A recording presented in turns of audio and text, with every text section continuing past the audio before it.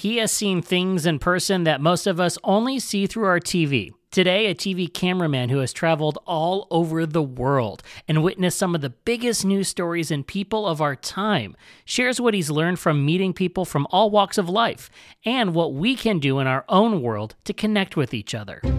Hi, I'm Matt Hayes, and you're about to meet stranger number 47 on the Meet a Stranger podcast.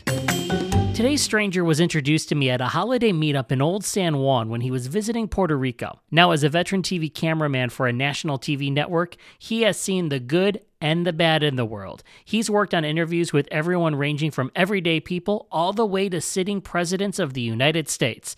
He's worked to help us be able to witness some of the biggest news stories in our lifetime, all from the comfort of our own home. So I had to learn about how he views the world from everything that he has seen. Hearing him get emotional about what he's learned about life really hit home with me, and I know his perspective will leave something with you as well. Take a listen. So I've learned that you have been traveling the world and putting a camera in people's faces and locations and shots for many, many years. Tell me a little bit about your career and what that's been like. Well, I've been with the company for 40 years at this point, and naturally with any company with that type of longevity, you have 4 or 5 different jobs. Yeah. And at one point, I was a travel editor with machines, 12 cases, 1,400 pounds going around the world for the news division.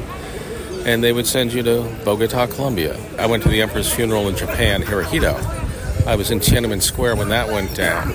Then I elevated and became a camera person, so some of the shoots were different. I was down with Pablo Escobar when he escaped, covering that story.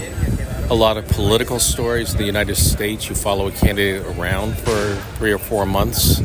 New York stories all the time. Anytime you see a correspondent at the end of their story, on the streets in New York, Philadelphia, Washington, doing their what we call a stand-up, and that's the type of work I'm doing. You have a front row seat to so many of the things that we see around the world on TV, and you're the one that's creating and getting this shot that so many of us see at home. What does that responsibility feel like? It can be very difficult at times. You know, you have the elements, the sun is in the wrong place, the correspondent can't remember his lines. What they give you to do when you get there, you need different equipment that's now back in New York. It's not something you have access to. Mm-hmm. And also there's the element of being a pool person, where the networks combine their efforts. They choose one cameraman to go into the White House and shoot.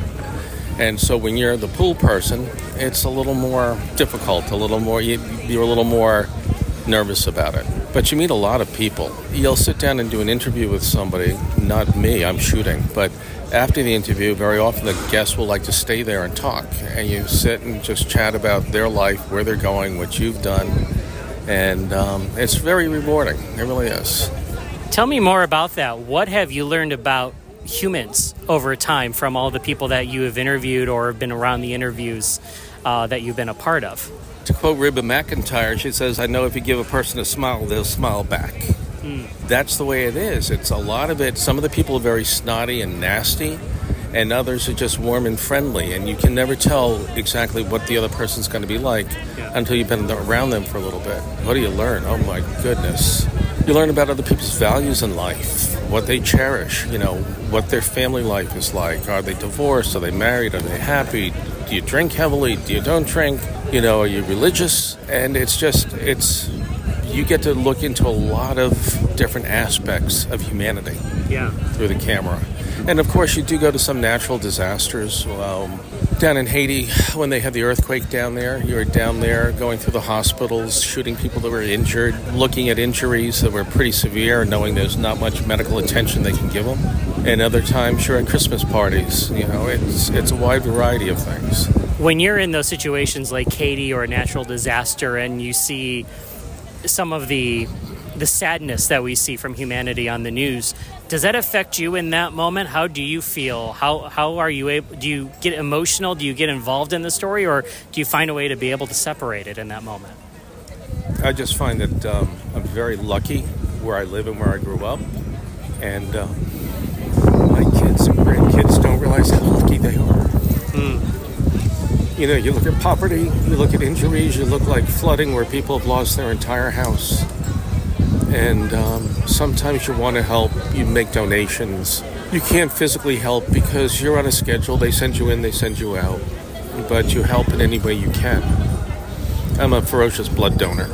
Every 62 days I give blood because it's a gift of life. And again, I really think that the younger generation, Jesus, I sound like my parents now. But they truly don't know how lucky they have it. It's just amazing. And once or twice when I was traveling with my kids when they were younger and we'd go past like the slums in New York City or in Philadelphia, I'd point out a building. I said, how would you like to live there? Oh, no, Dad. No. I go, you're welcome.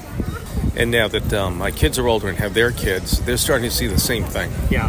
They realize that they are lucky and that their kids don't know it yet. Well, hopefully they can do the same and be able to teach them and be able to pass that on like you did. Well, I hope so. It's an evolution. Yeah. It's something you don't realize was passed on to you until you're an adult. Yeah. Like your work ethic, what time you can get up, what time you can function, are you at meetings on time? That comes from your parents. Yeah. And how you're brought up. Yeah. And it's just, I'm worried about my grandkids. I really am. I don't know where a lot of this political process is going, but I'm glad that I'm not going to have to live their lives. Is there anything that you personally have learned about yourself from what you have seen in the world and what from any like a particular conversation that you might have had, that something you might have learned about yourself that you didn't realize? I just realized that I'm nothing in the world. You are so small, so insignificant. And what are you left with? You're left with a tombstone with your name on it. Is there any pass down? You hope your kids. But have I made any impact on the world? I don't think so. And when I'm gone, they won't know I'm gone. You ever take your hand out of a bowl of water? How fast that fills in? Yeah. That's our lives, all of us. You've mentioned to me before that you will sometimes sit down with somebody in front of on camera and ask questions about their lives. The roles are reversed here a little bit. So when you're sitting down and exploring a conversation with somebody, how do you know what questions to ask? How do you explore your curiosity in that moment? And how can someone that's listening that might be sitting with their family members or a friend want to be able to spark a conversation and be able to have a deeper conversation? You do it all the time. What would you suggest to someone that how they would start that with somebody? Well, as you and I had discussed, you very often ask the first question, and then you sit back and you don't say boo, because there's a natural tendency to fill in that void. And police use that all the time. They will start the question, and they'll just sit back, and the person wants to fill in that void. Yeah. And you pick up on some things that they say, some things they don't say. Back when I was doing audio, I had a mic, George Bush Jr. Mm-hmm. And we were in the room. There was just 5 of us, and he's talking about that people pray for him, and he's has a lot of responsibilities and all that. And I said to him, well, my daughter prays for you. She's a very good popular follower of yours. And my daughter at that time was 16, just learning about politics. And he goes, what's your daughter's name? I go, Kristen. He goes, well, you tell Kristen I said, hey. So it's like, well, thank you, Mr. President. Yeah. It's simple things. You just start talking. My wife had to go to a dinner with a prominent news person, and they were seated at the same table. And she was very upset because she didn't know about the Nicaraguans, the Contras. She didn't have any clue about that. What am I going to talk to this person about? He's world-renowned. He's on the television. Everyone respects him. After the dinner, I said, what'd you talk about? She goes, our kids. Perfect. If you could give a message to the world of something that you're just really passionate about, what would it be? Donate blood. It's the gift of life. Yeah. Everyone needs it at some point in their life. It truly is. And I mean that. That's one of the things that's very important to me. It's easy to look at our world, this little bubble that we live in, and just know what we know from what we see. But this world is so much bigger than we realize. Taking a minute to listen, to learn, to understand what others have seen, what others have experienced, can really remind us how lucky we are to be alive and how important it is to learn from others. I received a text from stranger number 47 not too long ago while he was out giving blood, keeping to his word. I realize I have never done that. And as a thank you to you, sir, I'm going to donate for the very first time very soon. I'm going to do my part. You keep doing yours. Thank you for sharing your story with us. And thank you, friend, for taking a moment to meet a stranger today. If something in today's interview sparked something inside of you, I'd love to hear about it. You can slide into my DMs on all those evil social media channels. Instagram is the best way, at Go Meet a Stranger or at Matt Hayes. You can find links to those in the show notes. Thanks for listening. Until next time, I'm Matt Hayes. Onward.